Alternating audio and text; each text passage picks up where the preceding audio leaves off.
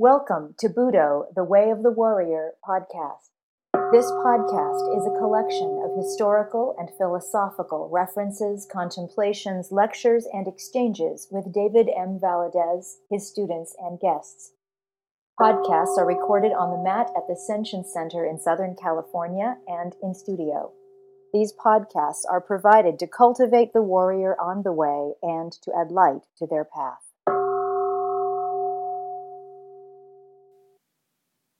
Hello, everyone. Welcome to the podcast. Today, we're going to talk about, again, Shuhadi, this concept. And I'm going to do it kind of generally. And we might have to come back to it again, maybe more specifically. So let's just start with some historical context.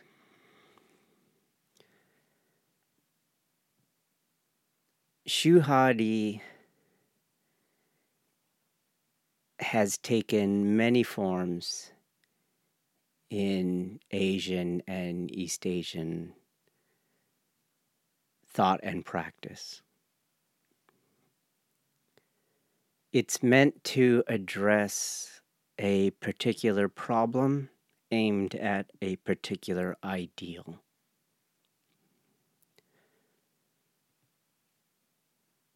What is the ideal?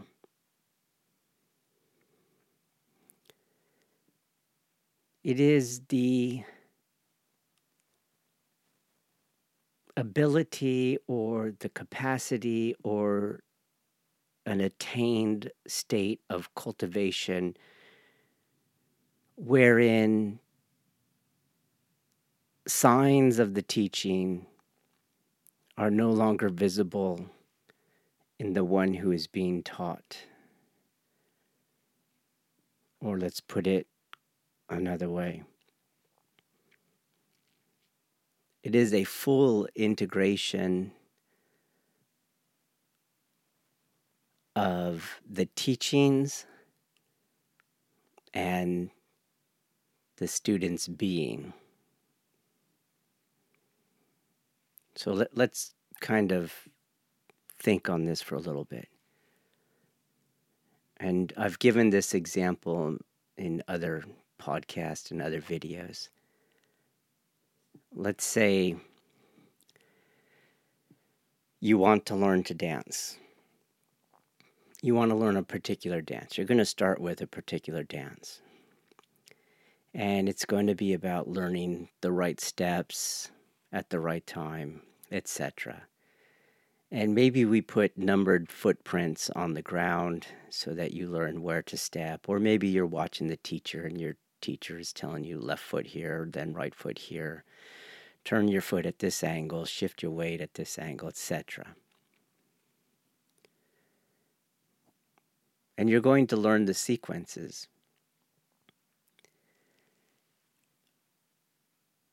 But these cultures did not think you as skilled, or let's stay positive. They would think you to be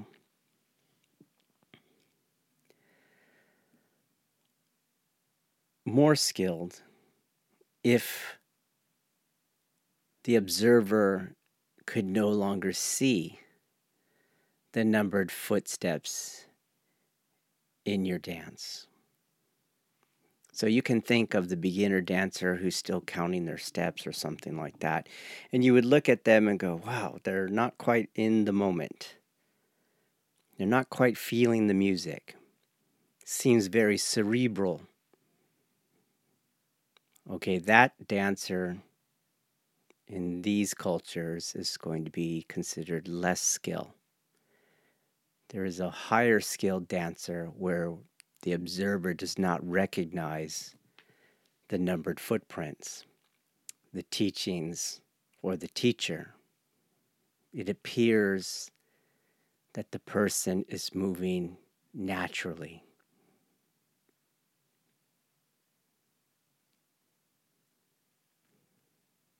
Now, what is the problem?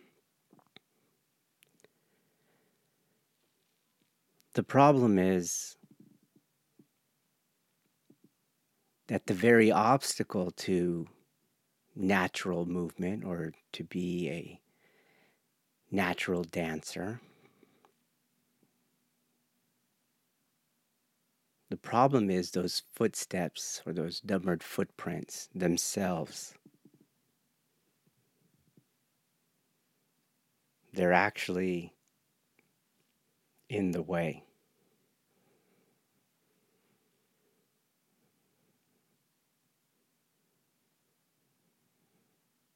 Now, why is that a problem? Because our modern minds might want to go, as is often the case in modern dance, just feel the music and just go with whatever you feel like doing. And so you don't ever have numbered footprints. You just go. And we would call this, spontaneity.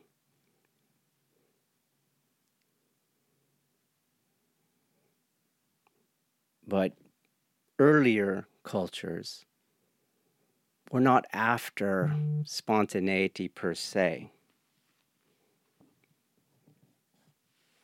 They were interested really in a particular spontaneity, or better said, in a reconciliation between form and non-form. And so this concept, which has many variants, sometimes they're named differently, sometimes they're not clearly spelled out. But throughout the various, what we today would call religious traditions of East Asia, you will see this ideal and this problem being addressed. So we'll stick with the current terminology, Shu Ha Ri.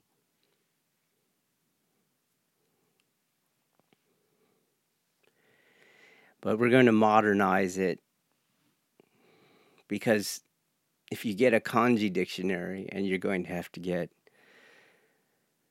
a specialized dictionary, and you look up these words, you're going to get certain meanings, and those things to our modern eyes will not be accurately understood. This is very much akin to when you have the word kokyu and you try to find that kanji and you go breath. Okay, breath. But breath in 500 BCE China does not mean breath like we mean breath. Or as we've discussed on another podcast, you take Takuan's Mushin, you look up the kanji, you go un or negative or no and mind, and you go no mind, but you're going to be wrong. Because these are specialized words. They are specialized words and ideas belonging within the context of the traditions in which they were used. And your dictionary is not taking that into account. So we're going to come up with a contemporary understanding made up of an amalgam of all these traditions that were looking to train people, but to lose all evidence of the training, to cultivate a particular spontaneity, to cultivate a particular being. Spontaneity in and of itself was not the goal. So when we talk about Shu, we're going to talk about the teaching or the format or the form. And when we talk about Ha, we're going to talk about the non-form, or the deconstruction of form.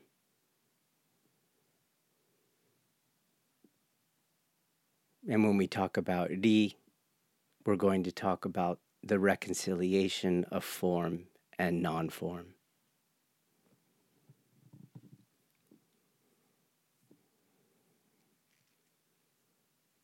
Let's get rid of some of the difficulties our modern minds have in understanding this concept. Remember that the pre-modern world did not operate with or through the scientific episteme.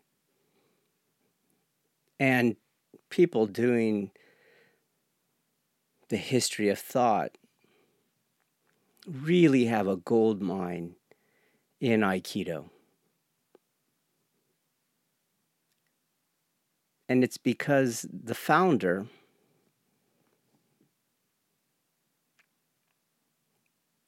developed his art with and within a pre-modern epistemology.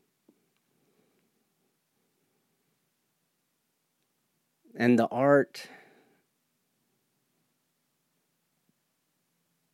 that his son and the Aikikai and the countless people that now train in it practice Aikido from a modern epistemology.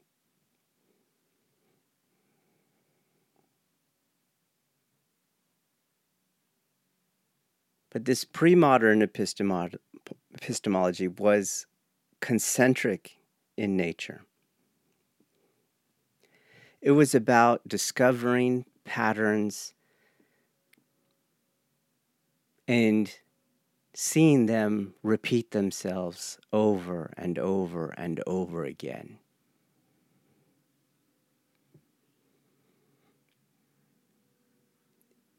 It's not enough to say that there was a singularity at the heart of this thinking. And that's why I go with the word concentric, because it was simultaneously a singularity and a multiplicity.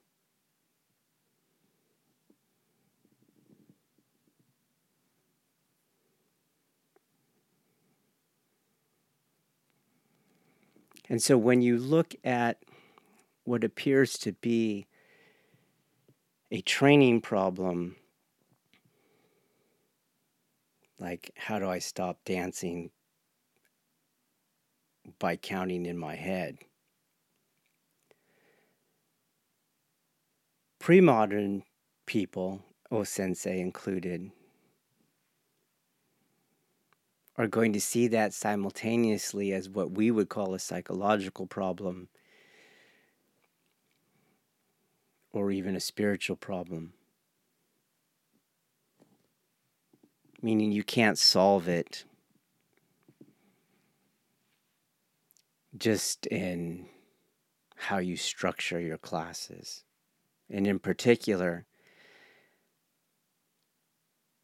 you're not going to have a Shuhari application take the shape of a kind of progressive training. That's not how it happens. And so to understand that, let's look at a few things that we might be able to see and see how they should actually give us pause. All right, so in terms of our art, we know what would be, or what do we know as, the spontaneity that is Aikido in kind. We already have the word for that. That is Takamuso Aiki.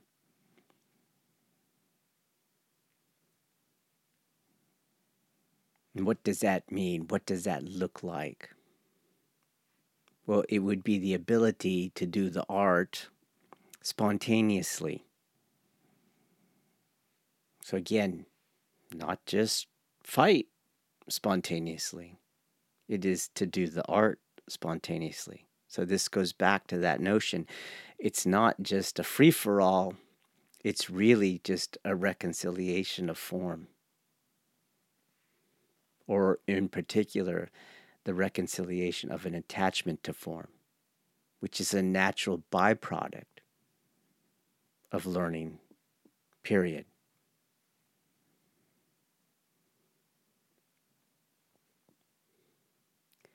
Now, we might have in our modern Aikido this idea of Takamuso Aiki, and we might have what we believe to be the arena in which we can make it manifest or witness it. We'll call that arena Jiuwaza. But from a historical Shuhari understanding, what we see in Jiuwaza is not Ri. We're only seeing Shu. You're only seeing, again, an attachment to form. What does that look like? Well, this is how most of your Jiuwaza is really restricted. Both in terms, let's say we assign Uke a restricted role. Okay, Uke, you're only coming in with your overextended two-hand semi-push shoulder grab attempt. And then Nage, you just choose one of 4 forms to do over and over. So you can either Shiko under their knees, you can do Kokyu Nage, forward or backward, maybe an Atemi to the face.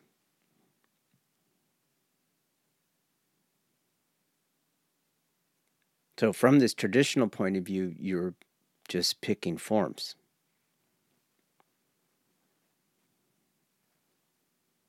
It's just plain Shu training. Now, you could not even do that when you first start. You might need 2 years, 1 year, maybe up to 10 years.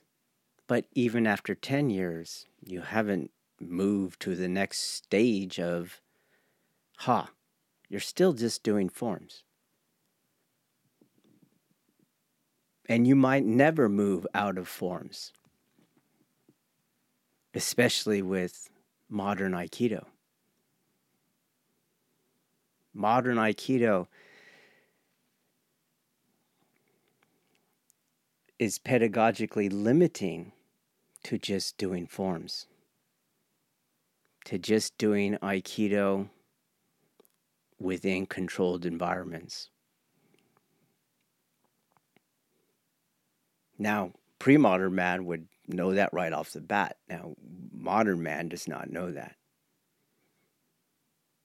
He believes or she believes that somehow the repetition of forms, and very strangely, because in a very non-scientific way, either alchemically or talismanically, apparently, you just repeat the forms somehow.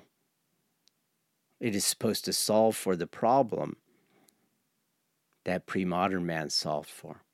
Somehow, I keep doing forms, and sooner or later, I'm supposed to move past form, and now I'm spontaneous with form. But we don't see that.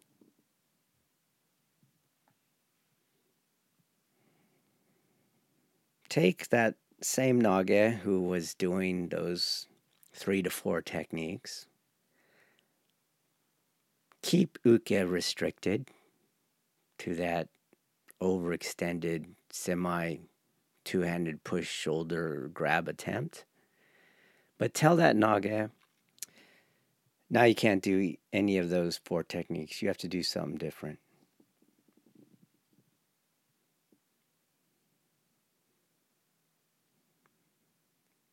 Or change Uke's attack. Do something as silly as tell them you have to come in with your arms crossed now. And you're going to see the inhibition and movement in that Nage. because all they were doing was selecting very quickly amongst form. And it really was the environment that gave the illusion of being spontaneous with the art. You could, of course, turn this up to 11, maximize the intensity or the need for a reconciliation of form and non-form, and tell Uke, hey, come in with whatever you want, counter wherever you want.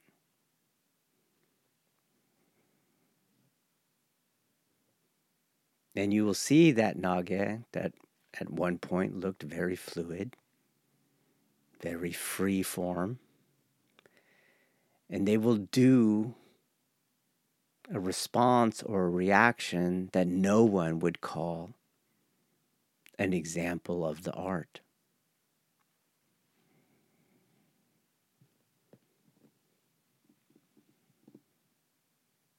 Well, this is a problem that pre-modern martial artists saw right off the bat.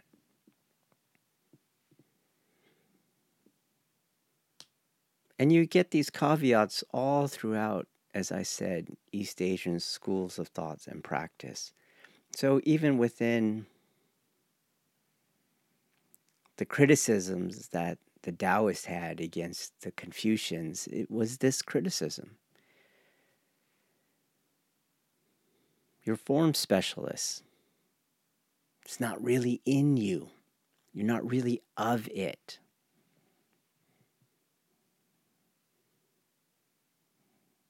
You see this in the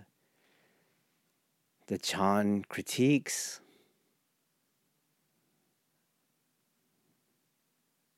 Against the other Buddhist schools, all their folklore about the person who memorizes sutras. They're just form specialists. There's a gap between what they're training in and who they are.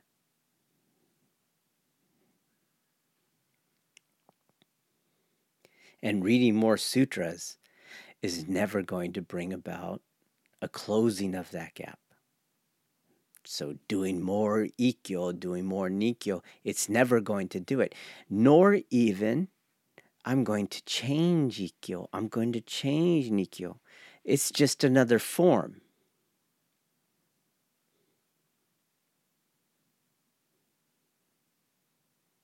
So this is a mistake. And it comes from the idea that Shuhari is progressive. So let's say you start with ikkyo, and now I'm going to show you a variation on ikkyo. It's not a variation on ikkyo. It's simply another form.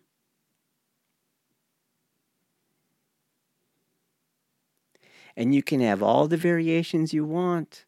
You're not going to get rid of the gap.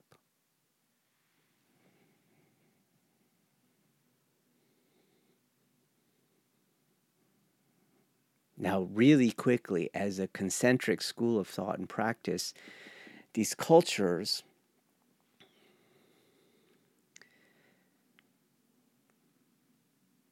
posited a realm of experience or a world or a cosmos that work through the idea that there's this kind of one thing that is beyond everything, behind everything, is the grand potential of everything, it is the source of everything, and from there two come, and from two come four, and then it goes on and gives manifest the entirety of reality. Well, nothing ever changes like that. Nothing that it's going to keep that model the entire way. Because it's concentric in nature.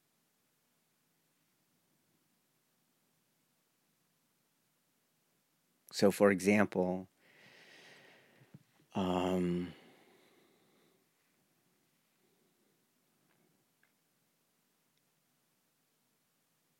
from this one thing that's not even a contrast to the myriad things, come two.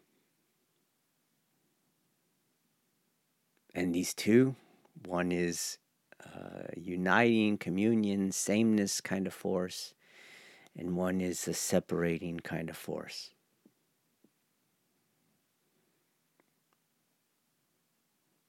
And they would just go on. Where do those things, where else are they? Okay? The separating force is going to be your Kokyu. The communion force is going to be your Aiki.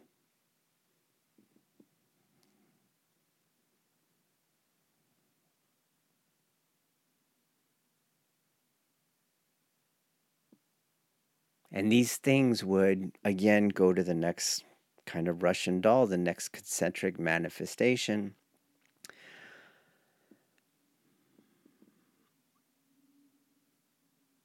And the way that you address this cosmology is the same way you would address something that appears to be totally separate. How do I reconcile form and non-form? It would be the same exact way. So in their concentric cosmology, they don't have a split as we moderns do between the body and the mind. And they don't have a split in the mind the way we do either. So they don't have a conscious mind and an unconscious mind. They just have a mind. It just works. It might have these different kind of yin-yang variants, but they're together and they work together. So when I look at something like Shu Hadi, it's not going to be a linear progression. You do this, then you do that, and then this. It's really both simultaneous and not simultaneous. And it's both body and it's both mind. And in terms of mind, it's both this kind of mind and this other kind of mind. So if we go to our earlier podcast,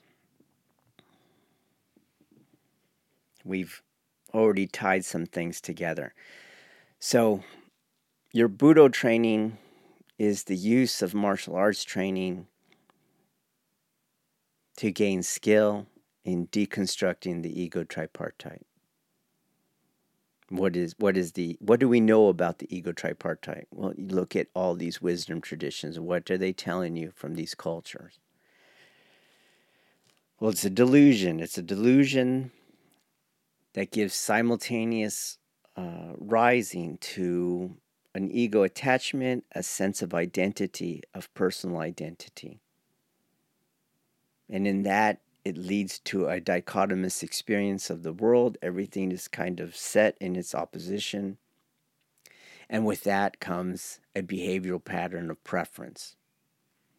And with that comes this always feeling threatened. And with that comes always feeling that you'll be fine if you could gain power over the thing that's threatening you. And it's a nonstop, it's a never-ending cycle of feeling threatened and trying to gain power. Threatened, trying to gain power. And this is, if we come to one tradition, this is the Buddha's life is suffering. This is that noble truth.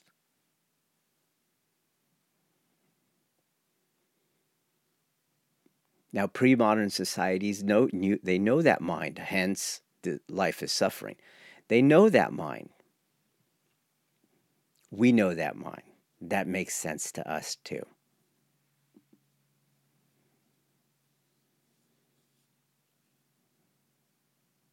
And they, of course, had systems in place to address that mind. But they had another experience of mind that, for historical reasons, we don't know as well anymore. The closest us moderns get to it would be maybe Jung's unconscious.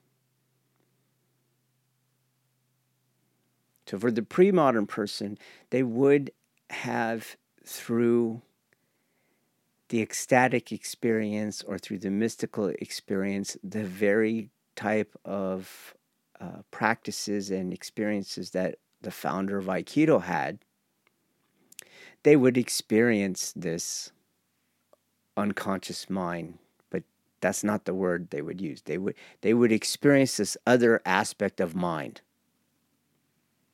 It would be, again, to stick with another East Asian theory, it would be yin to the other ego tripartite yang.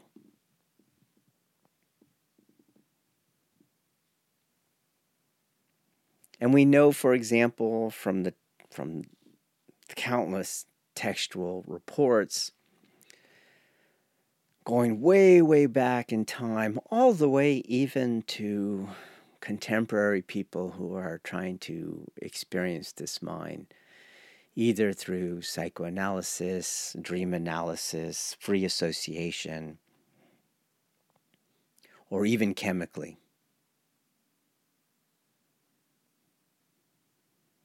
For the pre-modern practitioner, they know the cosmos operates in a yin-yang fashion. So this other mind, this other aspect of mind, is everything the ego tripartite is not.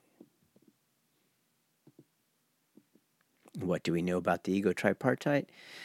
It's where my identity is, there's a strong attachment to that individual sense of self. It leads to a dichotomous experience of the world and a preference-based behavioral pattern. So just inverse that. I have the exact opposite experience. I lose the sense of self.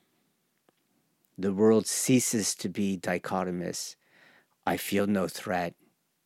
There's perfect satisfaction. There's no will to power.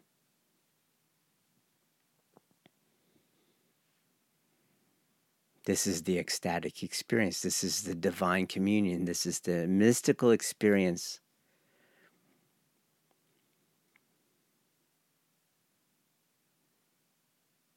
Now, unlike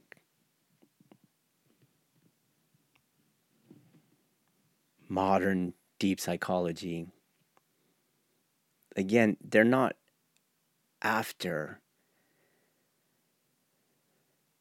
any kind of antithetical relationship between those two mental aspects or those two mind aspects. So, for example, the second mind aspect is not any more real than the first mind aspect. And this is where you get, again, let's take one tradition. This is where you get those notions that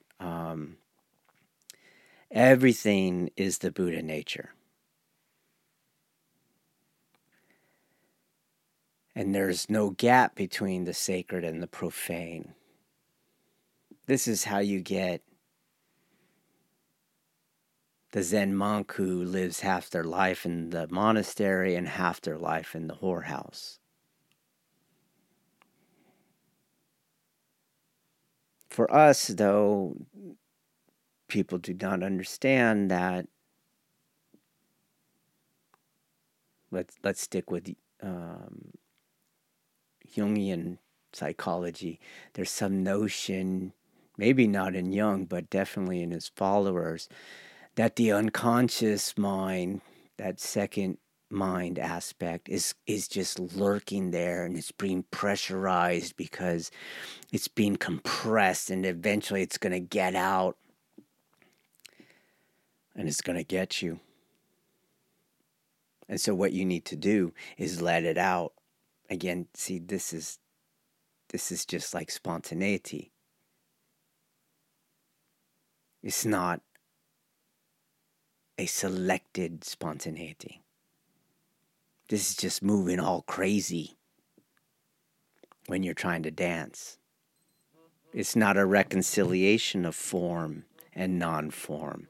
It's just uncultivated behavior, movement, thinking. And pre-moderns aren't going to do that. And in a way, this idea is really just the ego tripartite, or the first mind aspect, functioning and taking over the experience of the second mind aspect, which happens quite a bit.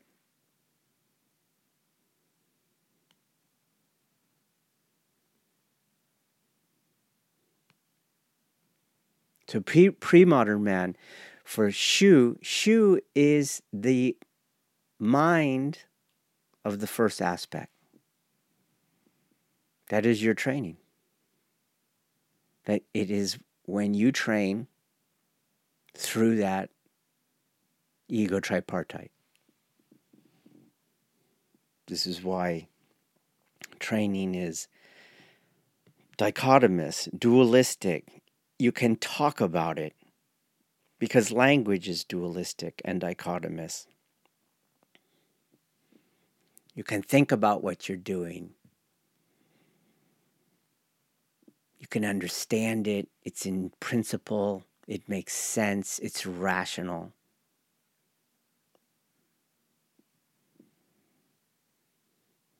And when I say that Aikido is a gold mine for the historian of thought, it's because when the founder lost control institutionally of his art, the ones who had control worked within this epistemic shift. What shift? It is part of a larger global movement particular to modernized nation states. A movement wherein schools of thought that work toward or for or within the second mind aspect were thoroughly discredited and removed from the systems of power and the markets of capital.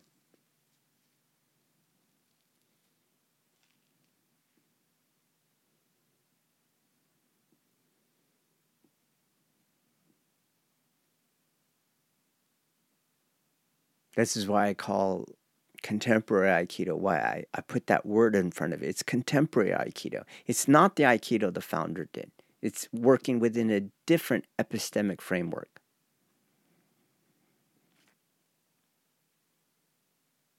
And in particular, it's working within that first mind aspect. It's working within the ego tripartite.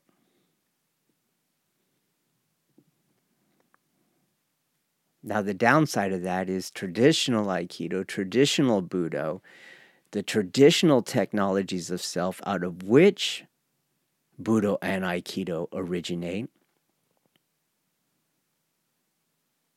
hold that ego tripartite is in itself, by itself, alone, a kind of disease.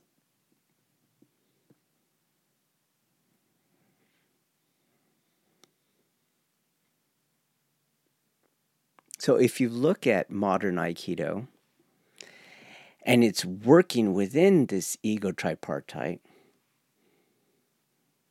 you're really just seeing that mind aspect reproducing an environment in which it is able to function.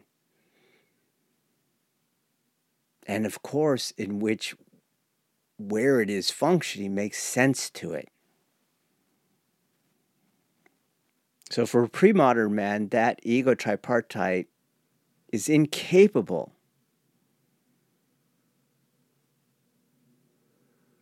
of the kind of performance where there's no longer observable those numbered footprints on the ground in the dancer.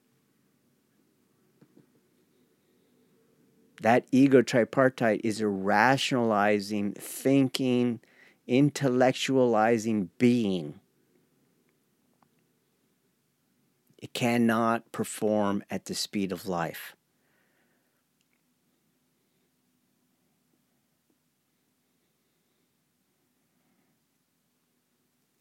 Now, as there was this global movement delegitimating that second mind aspect in the name of science, in the name of reason, in the name of the betterment of the planet, of humanity, etc., what have you.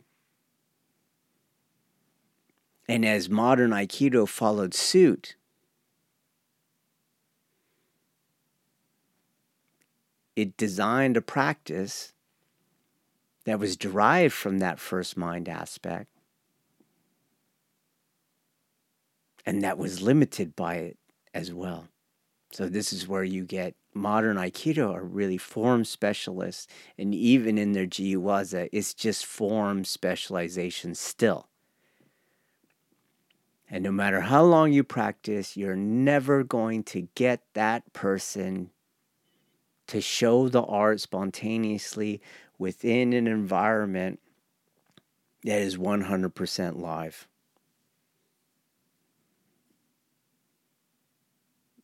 Again, pre-modern man knew that.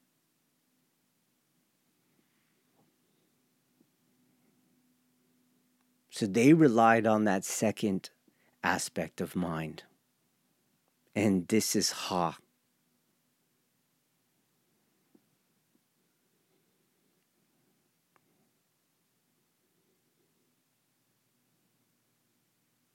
Through their, what we would call today, their religious trainings, which they would not call that. These are just their own technologies of self, schools of thought and practice.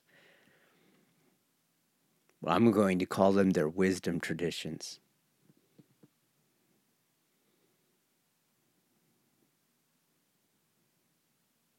Via their wisdom traditions, they were in touch with this second aspect of mind. This one that offered an immediacy of experience, a communion between the doer and the doing.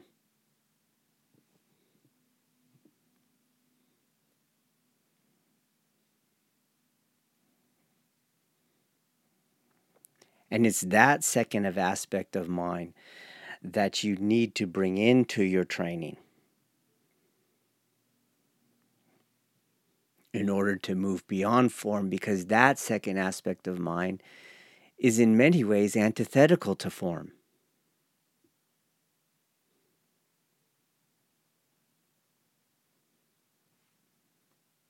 You're not thinking what to do, you're just doing it.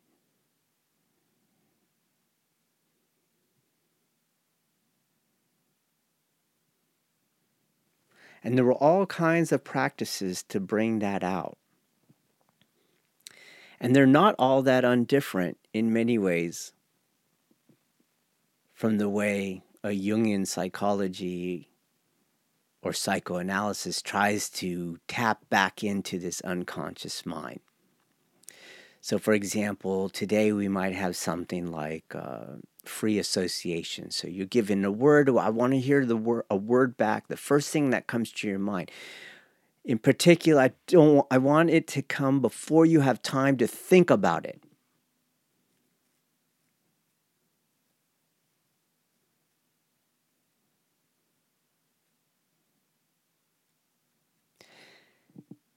And this kind of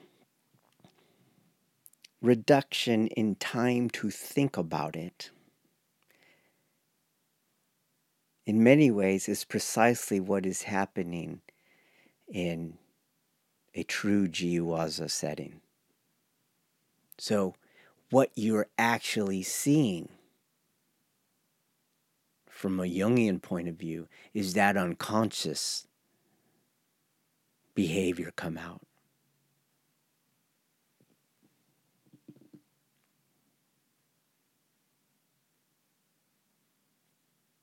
And this is why when you task that one aforementioned Nage who can do the 3 to 4 repeated techniques over and over for the same prescribed attack, and you change that situation up, you don't see the art come out because the art is not existing at that level of being. The art is entirely restricted to that first mind aspect,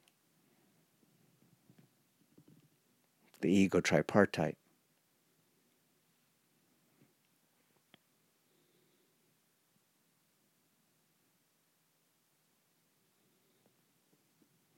They can't tap into that. Now, if you look at these traditions, there's no guarantee that everyone will be able to tap into it. You don't. In fact, they say the opposite.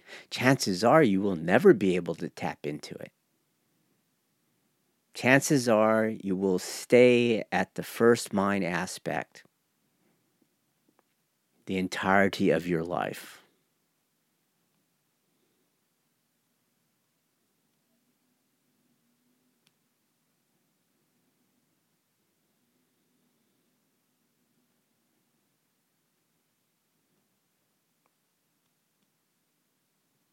So this is a little different because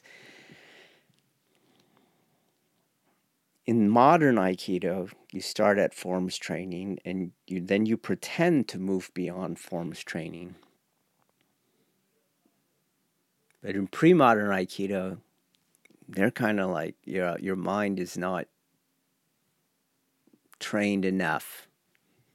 It may never be. You may never move beyond forms training. You end up in the same place, but one you know it and one you don't.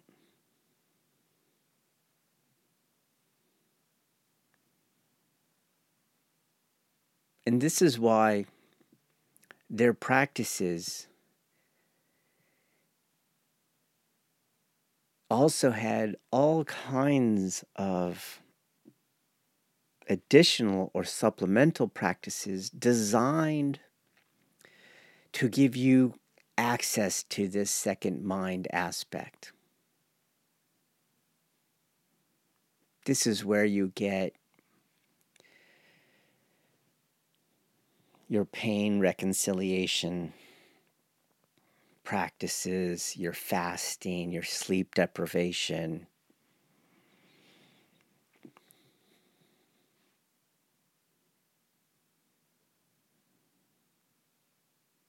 The ascetic practices.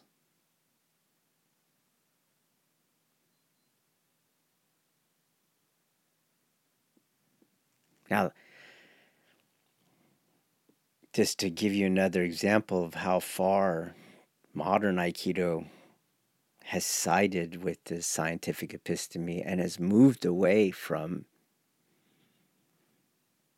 the one the founder was working with, how restricted they have become to this rational left brain side of being. Let's take another common thing. We have Qigong Kinshin. Today, for most people, if they've even heard of this word, and maybe they even haven't, but they do know the exercise. This is kind of, you'll ask people, what is that? What are you doing? How do you do that? And they'll do the boat rowing exercise and they put their palms together and they shake their palms.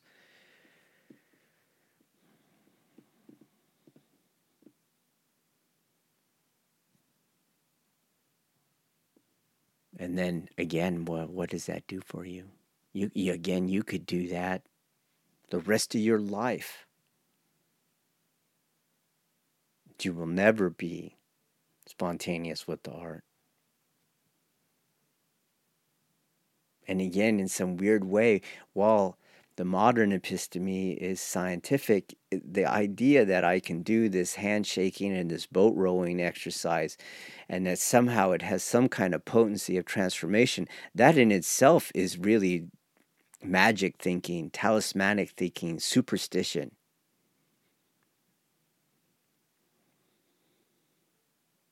because there's no catalyst they can point to that would make sense in a secular material experience of the world.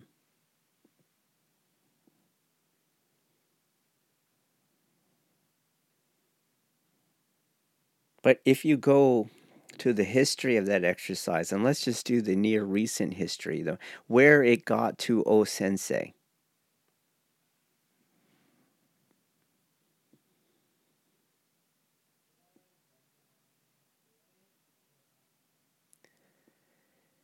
Well, one, it involved a whole bunch of other supplemental practices, as I already mentioned: fasting, sleep deprivation, music, dancing,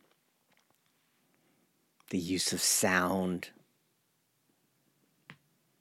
And toward what end?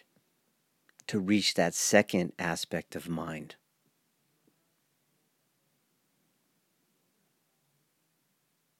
And how do you know when you reach that second aspect of mind? When the ego tripartite stops functioning. And how do you know when the ego tripartite stops functioning? When God enters you. When you become possessed by the deity.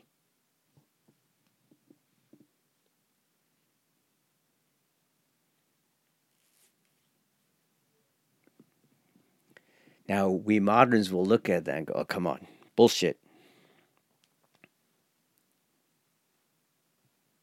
And this is where Jung might be a gateway, as long as we can remember that we probably have a tendency to look at the second mind aspect from the first mind aspect as good moderns. And as long as we remember that pre-modern man and East Asian cultures in particular are looking for a particular kind of cultivation of self, not a total liberation, freedom of everything. You're not just wiggling your body out there and I'm going to call you a dancer. They're not.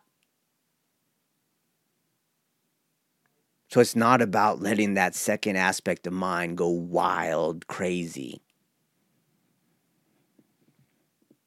Again, this is where you would have the critique of EQ, a Zen master, against the other people claiming to be Zen masters during his time, when he would say Mushin does not mean you're a jackass, because there were a bunch of people acting like idiots, acting like they had no mind, acting like they were totally free.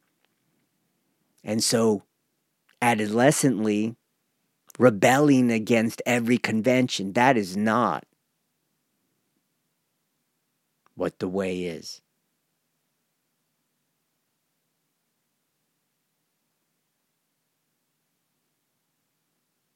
It's more an integration of the two mind aspects, or interpenetrability of the two aspects, a fusion of the two. It's a yin-yang world.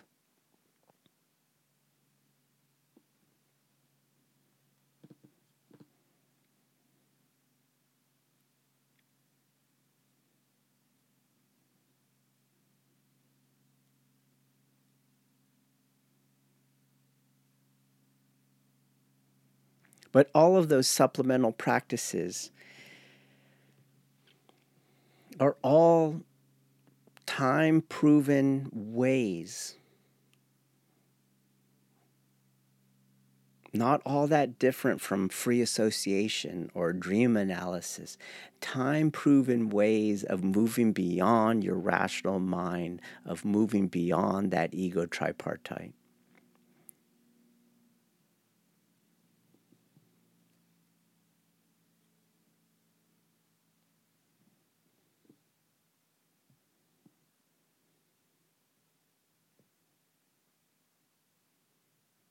So Buddha has almost always had those supplemental practices until very recently.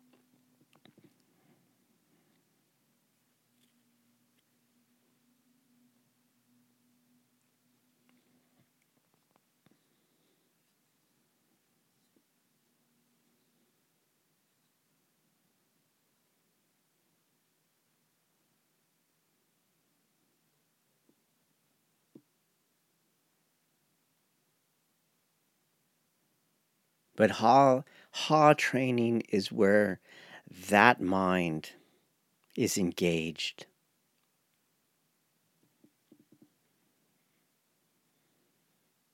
It doesn't matter what technique you do.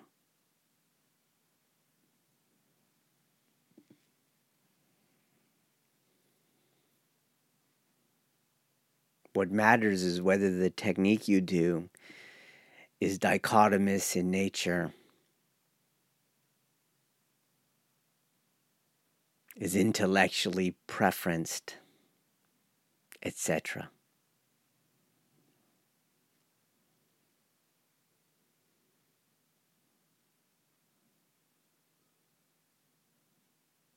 So you must discover ways in your training of bringing this second mind aspect onto the mat. And the primary way that Budo does it is through fear. Because in fear, like in free association, we bring the unconscious mind to the surface.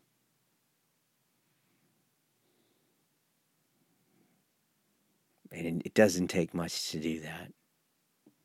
But as you get better, it does take more and more.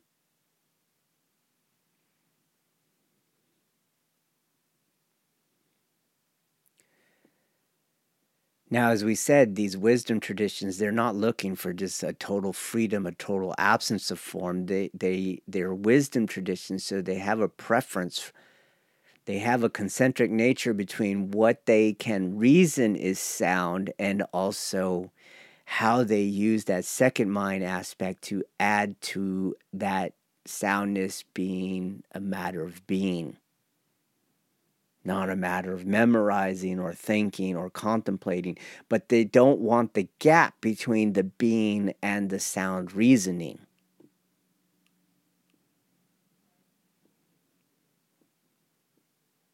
So the sage, for example, acts in perfect accordance with the way of heaven.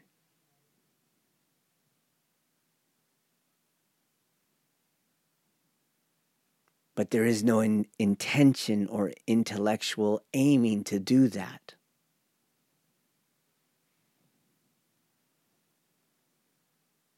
That's the difference between Shu and Ha.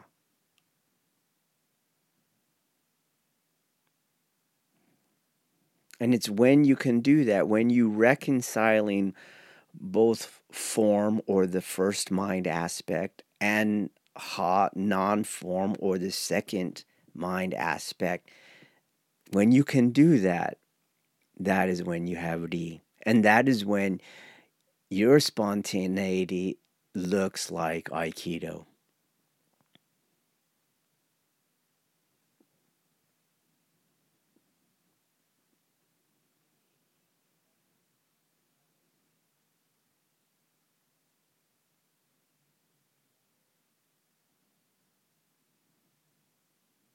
Now, this model of Shuhari therefore is not a kind of gradient lesson plan.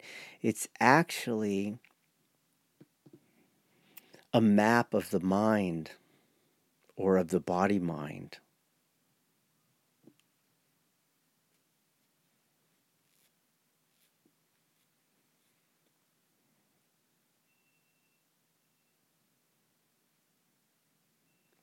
And over the centuries, they focused in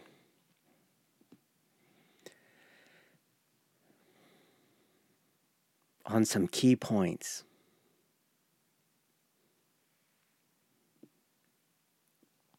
Where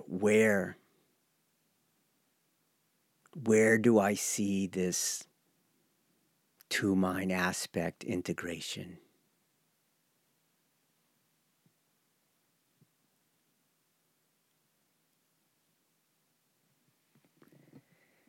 And this too is not often understood.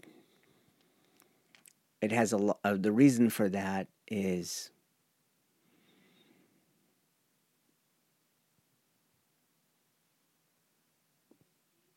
that first mind aspect that has come to dominate the modern world it has a very difficult time understanding this. They want to go linear, they want to go binary. And so they talk and understand this process in terms of states.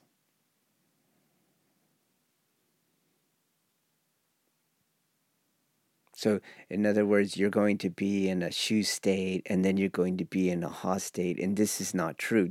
That would be like pointing out to the world and go, "This is pure yin, and it'll never be yang," and that's not true.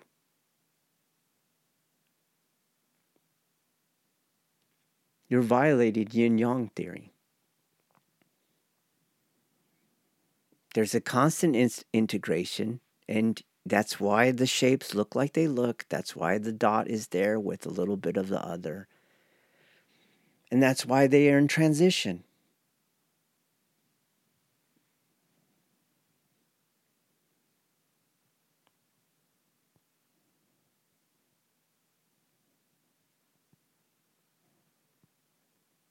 So where is that curved line between the yin and the yang, or where, that's what they're looking at. What is that?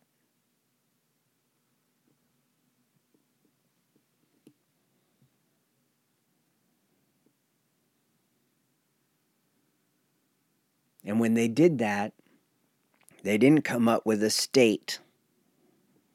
They came up with a skill. Now, no, there's got to be a state. No, there's not a state. They knew that already. Nobody ever can stay in an ecstatic state.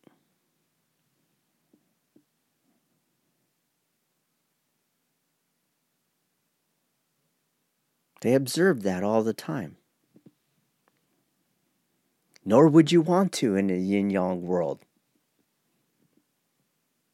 What you want is this interdependency, or this interpenetration, or integration.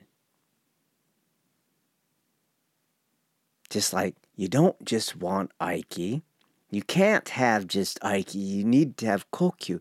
You can't just have a communion. You need to have a separation.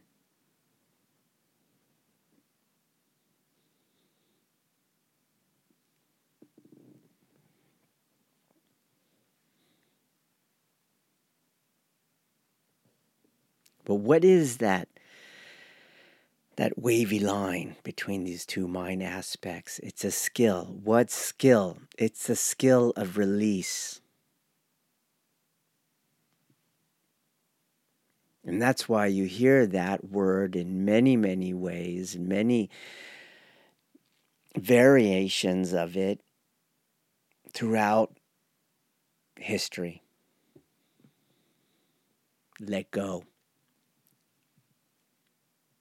So really what your Li state is, as I said, is that reconciliation of form and non-form. But what is it really? It is the skill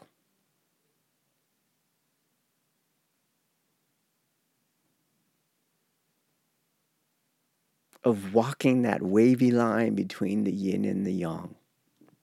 The skill of letting go.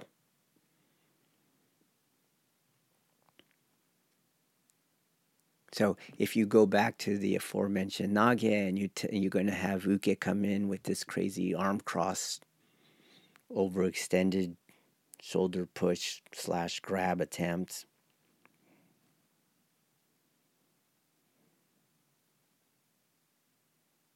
And you restrict that Nage from doing those 3 to 4 techniques. The reason why they can't move is because they can't let go of those 4 techniques, or they can't let go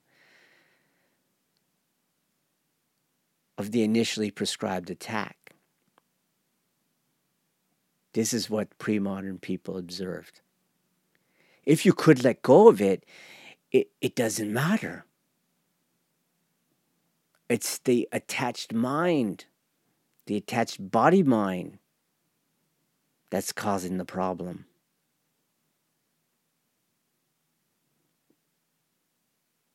And this is why Ikkyo, from the first mind aspect is an inhibitor to spontaneity, but also why a variation on that ikkyo is nothing different than that same inhibitor. It's just a new form because the mind will not let go of it, will not release it, it will not break up that ego tripartite. It will not let the second aspect come in.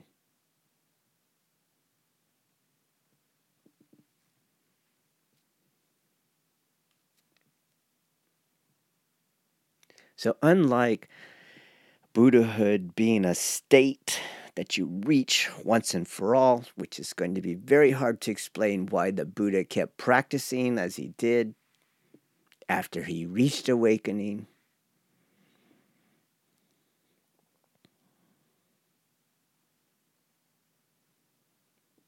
It's the skill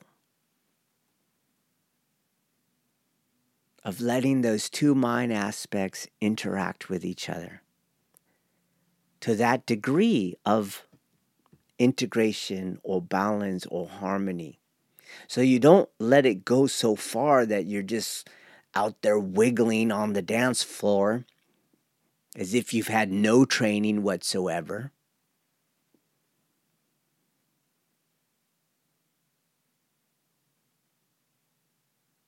But you release the first mind aspect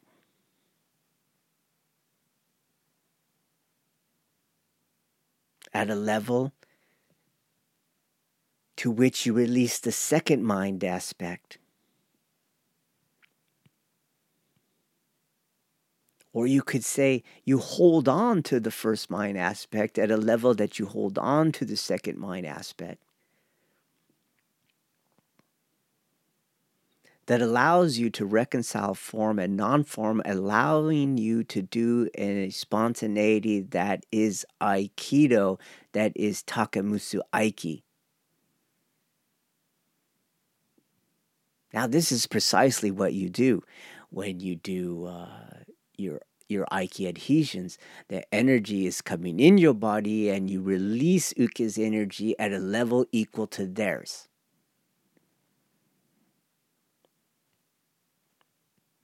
And in a concentric worldview, this makes perfect sense. Of course you do. You don't let your second mind aspect run wild. That is no less destructive than letting your first mind aspect run wild.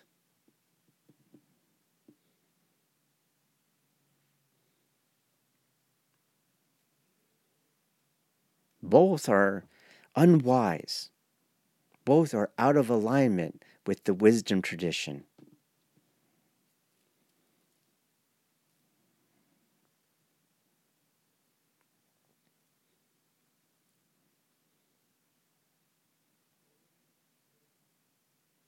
So in terms of training, especially as good moderns, you really don't have to worry about the first mind aspect. That's going to be your problem right off the bat. All form is going to come in, and it's going to be very difficult to release ourselves from that form because that ego tripartite is functioning through the form.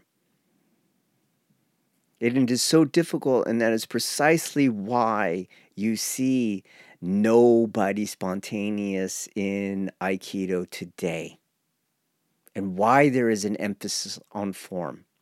The art has been bred of this culture to reinforce this culture. And why you see the Jiyuwaza you see, which is just more form training.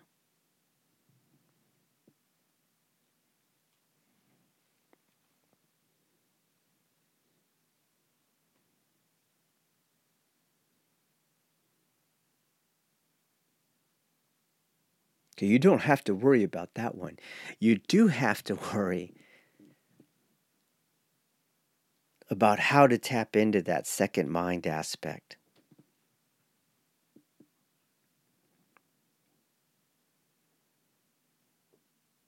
Because we as a culture, we're ill-equipped for it. They were even ill-equipped in O-sensei's day, to tell you the truth, which had a lot to do with the government crackdowns on Omoto-kyo. Because even though he had a foot in the pre-modern epistemology of his times, he was on that paradigm shift in thought and practice.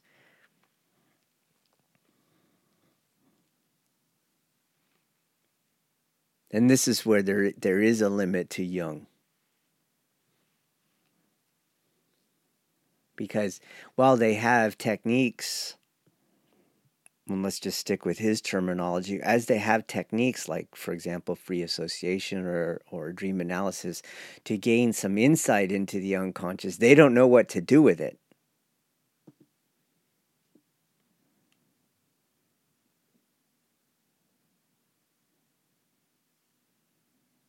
And this is where you get those horror stories that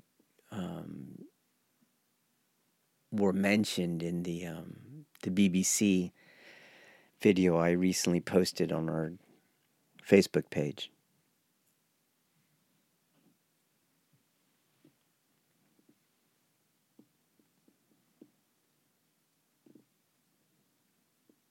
What traditional cultures did is they had already templates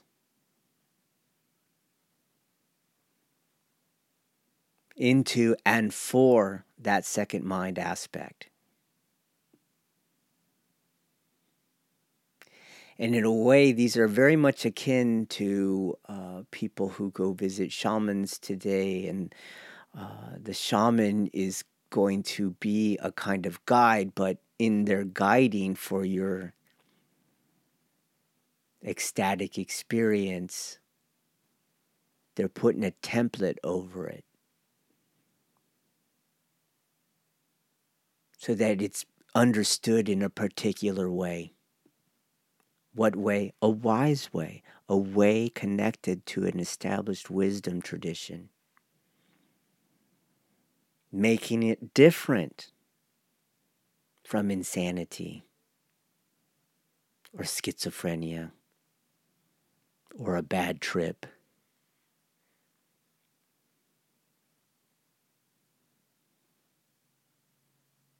In this way, the religiosity of O-sensei is very relevant.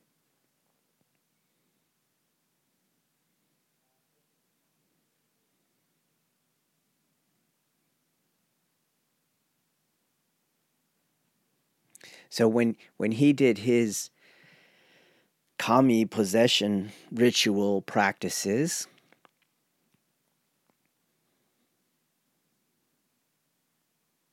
it's not like just any emptying of self happened. It's not just like any tapping into the unconscious mind happened. It's not just like any kind of shutdown of the first mind aspect happened.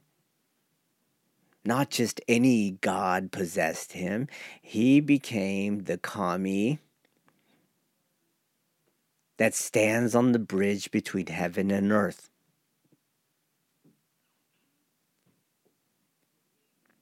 And this notion of heaven, man, earth is ancient. And it is concentric with earth, first mind aspect, heaven, second mind aspect, man in the middle, in possession and capable of both.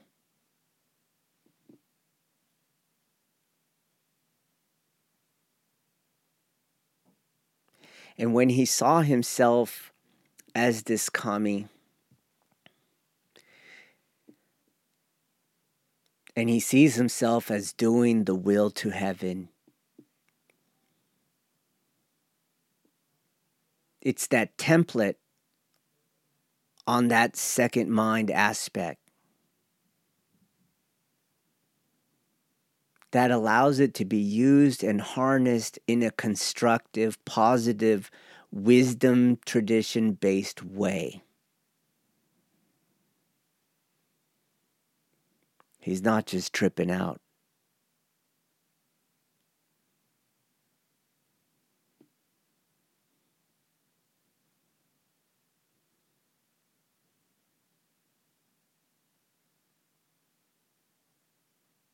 Modern Aikido has very little access to these practices, let alone an understanding of these practices, let alone the problem that they tried to solve.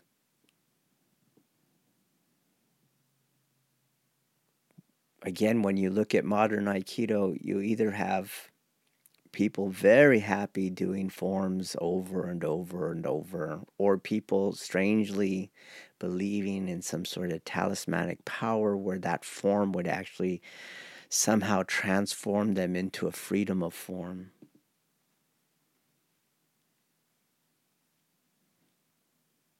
Or you have people trying to do it but being entirely unsuccessful at it.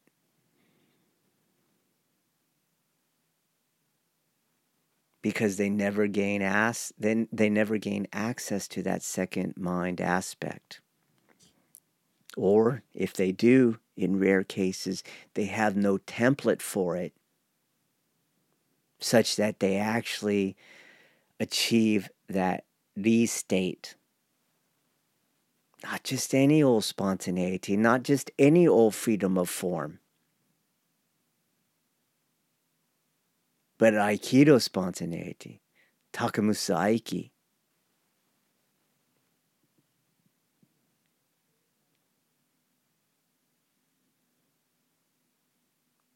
And along with that difficulty and those obstacles, we only see more of that first mind aspect, which dominates our own age. We only see that continuing to function and change the art more and more away from what the founder did. So, for example, just as one example, in pre-modern training,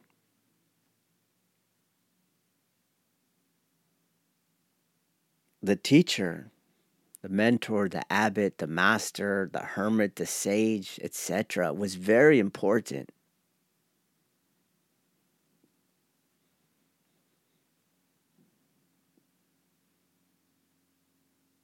That person could recognize Ha training,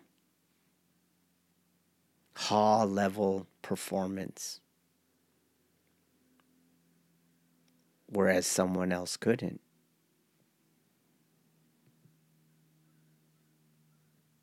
That person knew the way into that second mind aspect. That person knew the template to give that second mind aspect shape and wisdom. Now, when all you're doing forms and on your only end result is forms, you don't really need that teacher. You don't need the teacher at all. You can learn the forms on a video.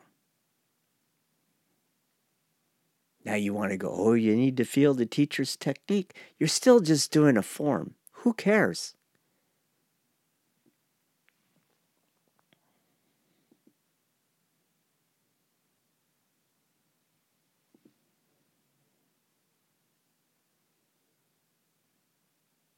Look at the Brazilian Jiu-Jitsu market. You can learn an infinite amount of techniques on video. But it doesn't mean you're going to be able to do them. But you can learn them. You can do them under controlled situation, in a controlled environment. something not moving at speed of life, something that does not require your second mind aspect to kick in, something not in the face of fear.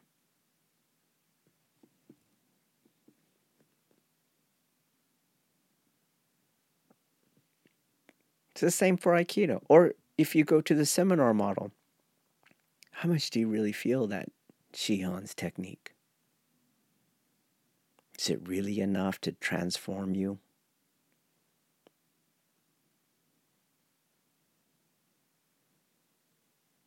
The thing is, the first mind aspect, that ego tripartite, interprets everything within that function.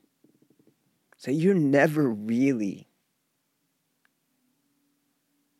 purely experiencing the teacher's technique. You're experiencing a filtration of that technique.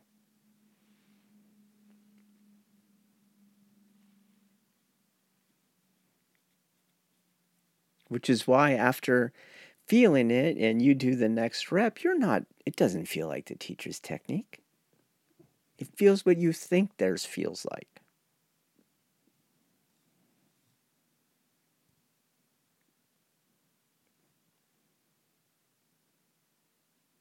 But I think if you go back to the pre-modern problem, which is how do we get the teaching